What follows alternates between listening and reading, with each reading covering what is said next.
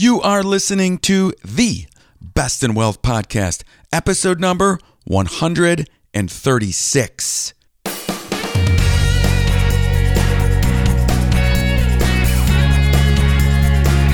This is the Best in Wealth Podcast, a show for successful family stewards who want real answers about wealth and investing so we can feel secure about our family's future. At the Best in Wealth Podcast, we think differently about wealth and investing, and you should too.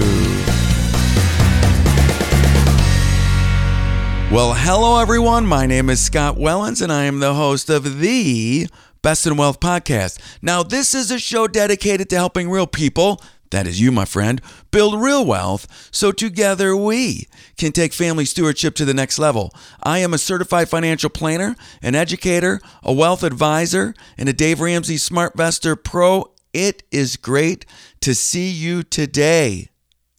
And today's topic is new retirement and tax opportunities provided by the 2019 Secure Act. But before we get to the topic of the day, I want to just give you a little update on, a couple weeks ago, I did an episode on setting your 2020 goals, and I set 8 to 10 of them myself, and I have been okay and at some and really good at others, but I've failed. I failed at one. I failed so far at the goal, building my family cornerstone, building abundance inside of my family cornerstone. So I had a couple of different goals there. One was to actually schedule date nights with my wife and with my kids, because I know this much: if I don't schedule this stuff in advance, it ain't happening. And I haven't scheduled one yet in 2020.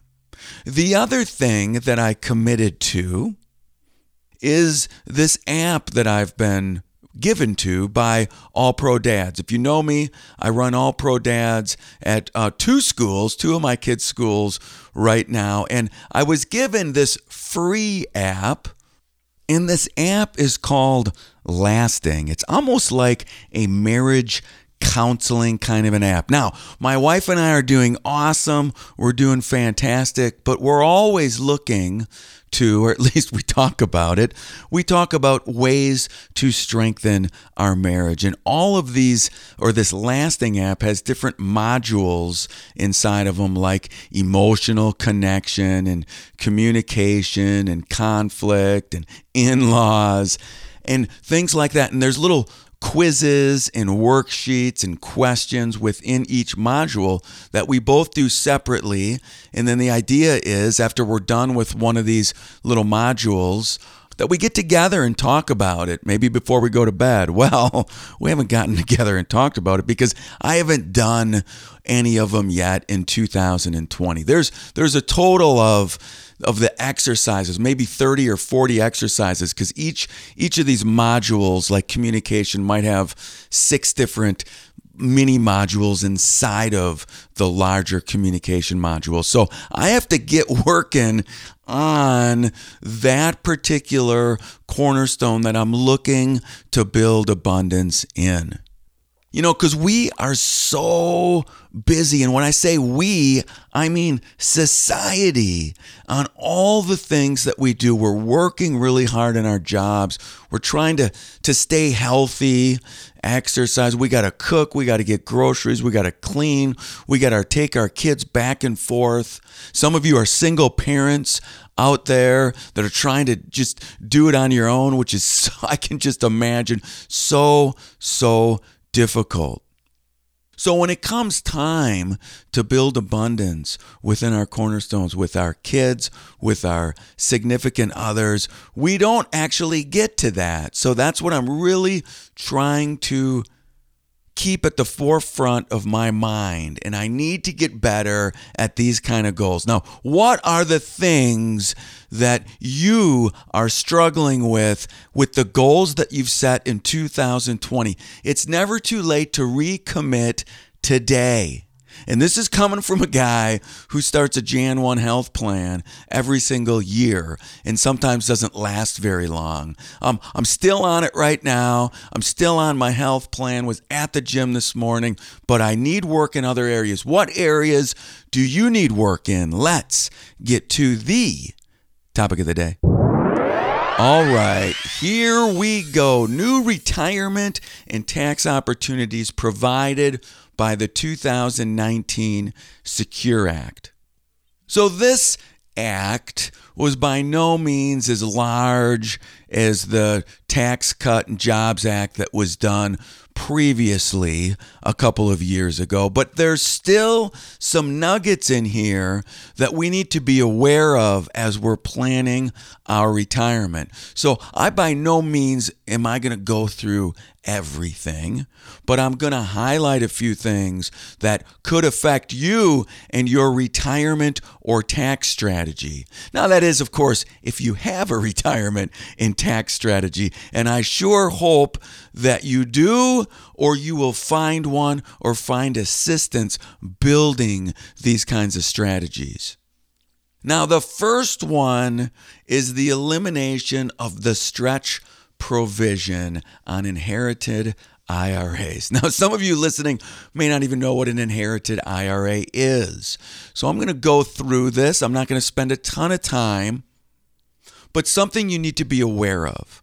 So if you have an IRA right now, or a 401k for that matter, and you die, well, that IRA goes to your beneficiaries. If your primary beneficiary is your spouse, then your spouse can just roll your IRA right up into her IRA and continue moving. Or have a beneficiary IRA but not have to take anything out of it.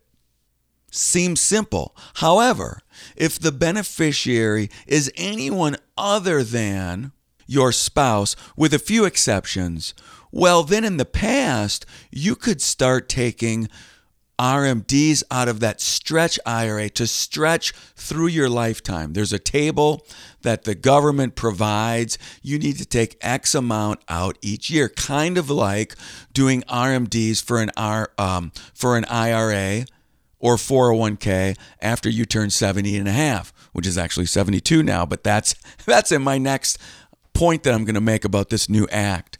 So that whole stretch IRA, it was great because we could really start to limit taxes paid on these inherited IRAs, because when money comes out of an IRA, it counts as income. So if you're making $100,000 or $200,000 a year, and now you have inherited an IRA, that's great. But if you need to take out $1,000 or $2,000 or $10,000 out of that IRA that might be worth $100,000 or $200,000, well, you have to pay taxes on that, and you're going to be pushed up into those higher tax rates, like the high 20s or low 30s, depending on how much money you're making. So the stretch IRA allowed us to not take much out. That is gone. That is gone now. Now you must take all the money out of your inherited IRA within 10 years. Now, you can wait and take nothing out for 9 years, and then that 10th year take everything out, but it all has tax implication. The negative in this whole thing is if you inherit a $500,000 IRA, that's going to be a lot of taxes that you're going to have to pay on top of the income you're already earning. So that's a bummer. However, there's still planning strategies. The planning strategies come in if you inherit this IRA and you plan to retire in 4 or 5 or 6 years. Well, then we want to hold off on any of these distributions from this inherited IRA until you retire. Think about it. If you were making $100,000 or even $50,000 and now you're retired, technically not making anything, now this money that's coming out of this inherited IRA is going to be taxed at a much lower tax bracket than when you were married. Now, you have to coordinate that with your retirement plan to make sure everything works out, which is why you should always get the assistance from a certified financial planner, a fee-only registered investment advisor, such as Fortress Planning Group, such as the company that I founded in 2011. All right, there are some exceptions, very little. One exception I already told you about, if you are the spouse, if you're the beneficiary and you're the spouse. A couple of other ones, if you're disabled, you can stretch that IRA out. If you're chronically ill, as defined by the government, you can stretch it out. Individuals who are not more than 10 years younger than the decedent, you don't have to worry about taking it out within 10 years. And finally, certain minor children do not have to take the money out if they inherit an IRA until they turn the age of majority, which could be 21, and then that 10-year timetable starts. So the first point of the elimination of the stretch provision in the inherited IRA, kind of a strike against us. I would have liked to still have this. The second is actually a positive. The government has lifted the restriction on making contributions to a traditional IRA after age 70 and a half. So what do I mean by this? In the past, before 2020, if you were 70 and a half, you could not make contributions to your traditional IRA anytime after age 70 and a half. That restriction is lifted. You can keep contributing to a traditional IRA after age 70 and a half. But remember, the catch is you need to have earned income. You need to be working somewhere to earn income to contribute. You can't take money from your savings account to contribute to a traditional IRA if there's no earned income. So keep that in mind. Now, the third thing in the Secure Act that I want to point out is the government has increased the time when you need to start taking RMDs. It used to be age 70 and a half, which was kind of weird and crazy because 70 and a half, really? Like, who made up that law? Who did that? Why would you start the RMD schedule at 70 and a half? Well, that age is now lifted to 72. So if you're unaware what an RMD is anyway, once you turn 72, the government starts making you, through required minimum distributions, it's a timetable that we go by, where money has to come out of your IRA. It has to come out because the government wants to eventually tax that deferred IRA account. So in the past, at age 70 and a half, you needed to start taking those RMDs. Now, there were a couple rules behind there. You could, depending on when you turn 70 and a half, you could delay a little bit. Now it's 72, though. An interesting note, though, is that 80% of people take more out than the required minimum distribution anyway. Only 20% actually take only the RMD out. And I imagine that it's the people with the most money that are forced to take out many thousands of dollars that they don't really want to because they're not going to spend it anyway. Think about it. We're in this age where we're really accumulating huge amounts of dollars in our 401ks and our IRAs. Where that RMD schedule, once you turn, 75 and 80, you might be forced to take out hundreds of thousands of dollars per year out of your IRA, which could cause a lot of taxes. Now that age starts at 72. Now, I consider this a huge positive. Why? Because think about that huge bloated IRA or 401k. And if you're an early retiree, let's say 60, and you are practicing smart Social Security strategy, and you have a large taxable account to live off of for a few years, now we can start doing Roth conversions at really low tax rates to get your ballooned IRA or 401k balance down so those RMDs don't hit you like they could. That is smart tax strategy. And now that RMD required minimum distribution age is raised to 72, there's more opportunity to push more into a Roth conversion after you retire in very low tax brackets. We are literally saving our clients thousands and thousands of dollars by utilizing this strategy in the right circumstances. And I want you to note one more thing, though, about this new RMD up to 72, is that the charitable contribution from an IRA still holds at 70.5. So you can contribute money directly from your IRA. It's a qualified IRA distribution to a charity, which is, of course, tax deductible because now you don't have to pay tax on that charitable contribution. Why is this so important? Because so many of us are limited to the standard deduction now because the standard deduction a couple years got raised so high, and that includes charitable contributions. So we might donate $10,000 to our church, but we still don't get above that standard deduction, especially when you're retired and your house is paid off. There's not a lot of places to get deductions. Well, charitable contributions were one, but now with the super high ceiling, we're contributing or we're giving money away, but we're not getting the tax deduction for it. Well, with the IRA transfer right to a charity, we don't have to worry about the tax deduction or the standard deduction because we're already getting it right when we make that transfer.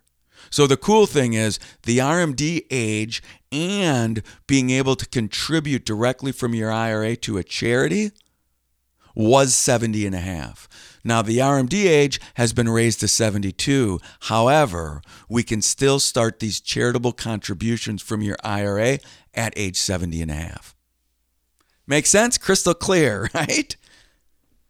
All right, we're getting through a few more. The other ones I'm going to go through a lot quicker because I don't want to make this too long or you're going to turn off the podcast talking about the Secure Act. But this stuff is important. There's another provision where now you can take a penalty-free $5,000 out of your IRA for adoption or qualified birth. Another one that I need to talk about and spend a couple of minutes on is now there's the use of life income options in a 401k is much easier. Let me explain this. Basically, we're talking about an annuity option inside of your 401k. Currently, about 10% of all 401ks have an annuity option. Now, if you've known me long enough, you know that in most circumstances, I cannot stand annuities. They serve their purpose in some circumstances, but not most circumstances. So if you start seeing these annuity options inside of your 401k, be careful. It is no wonder that the insurance companies, the large insurance companies, were pushing and applauding for this new provision. And let me tell you what it is. Currently, the fiduciary over your 401k plan would have gotten in a lot of trouble if there was an annuity option inside of your 401k and something happened to that life insurance company that was providing that option, like they went out of business. Well, then any money in that annuity option is gone. It is gone. So that's a big problem for a fiduciary over a 401k plan. Well, now the government has made it much easier for an annuity option to go in a 401k and the fiduciary over the plan not being held liable if they pass just a couple of tests, and it's the length of the insurance company and a couple of other things. They also need to take a look at expenses. If you know anything about annuities, annuities can be so expensive. They can eat up a good portion of any of your earnings that you might have earned inside of this annuity. And so these fiduciaries need to take into account expenses of the annuity, but they don't need to choose the lowest option. So you still could have a very expensive annuity option inside of your 401k plan. So be careful, because they are going to start appearing in 401k plans more and more now, because the fiduciaries over the plan are not going to be held liable in most situations. The other problem with these annuity options inside of a 401k is, what if there's an event that happens, like you retire or you move jobs and you want to roll away from the plan? That annuity, you cannot roll into an IRA simply like you can with all of your other 401k options, or roll it into your new current employer that doesn't have an annuity option or that annuity option.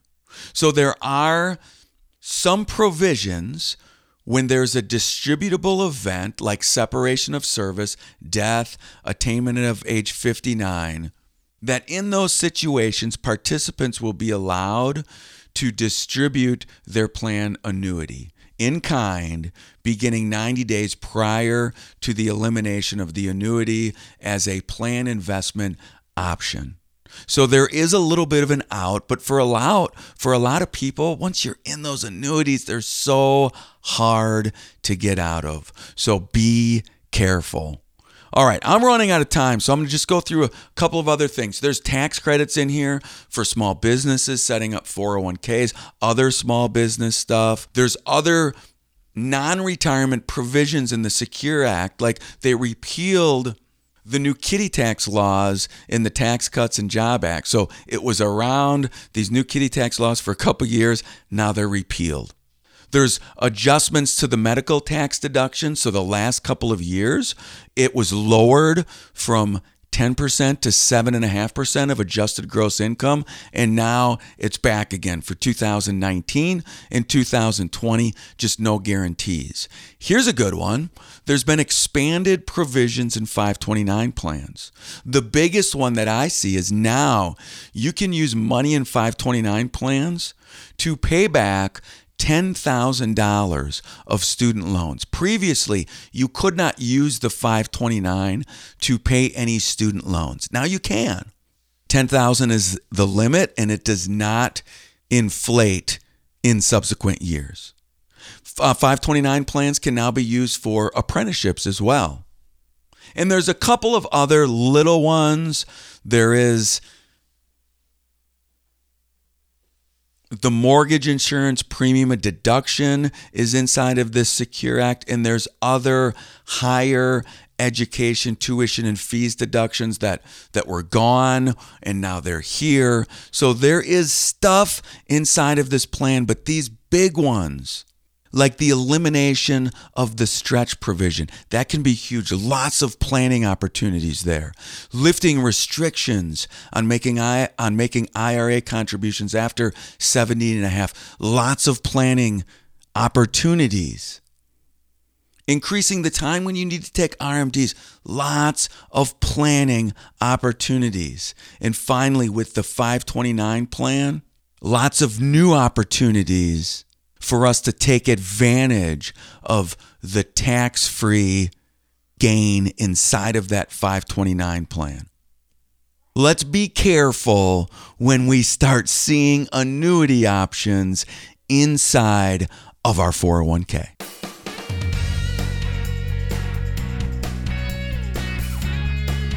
All right, as we start to wrap up this podcast, I did want to tell you what is going well with my goals, and that is my detox, which was 14 days, went awesome. It went so great. I have so much energy that I have continued on during the week with the detox program. That means I am currently dairy-free, alcohol-free, caffeine-free, gluten-free, and sugar-free.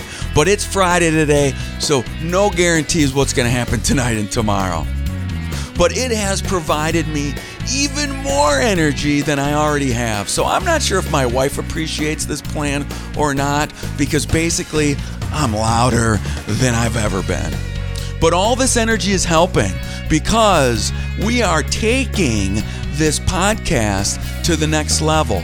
My partner, Kevin, is working hard behind the scenes. We have a new website at bestandwealth.com. glitches have been figured out with iTunes. That stuff is fixed, although there are still a few glitches on the actual website. We're working on it though. Things are looking good, but I do have one final request before I get off here, and that is I need a request for you to give a review on iTunes of the Best in Wealth podcast.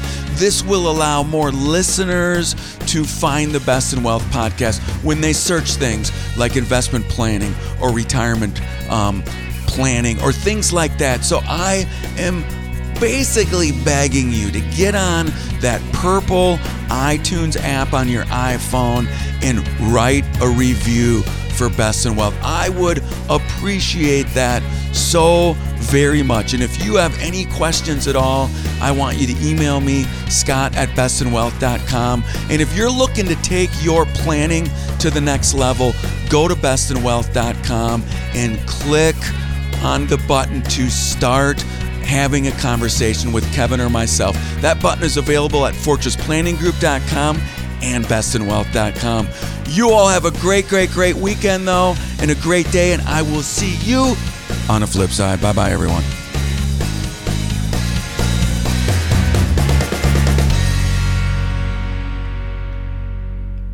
The Best in Wealth podcast is hosted by Scott Wellens. Scott Wellens is the principal at Fortress Planning Group. Fortress Planning Group is a registered investment advisory firm regulated by the Securities Act of Wisconsin in accordance and compliance with securities laws and regulations. Fortress Planning Group does not render or offer to render personalized investment or tax advice through the Best in Wealth podcast. The information provided is for informational purposes only and does not constitute financial, tax, investment, or legal advice.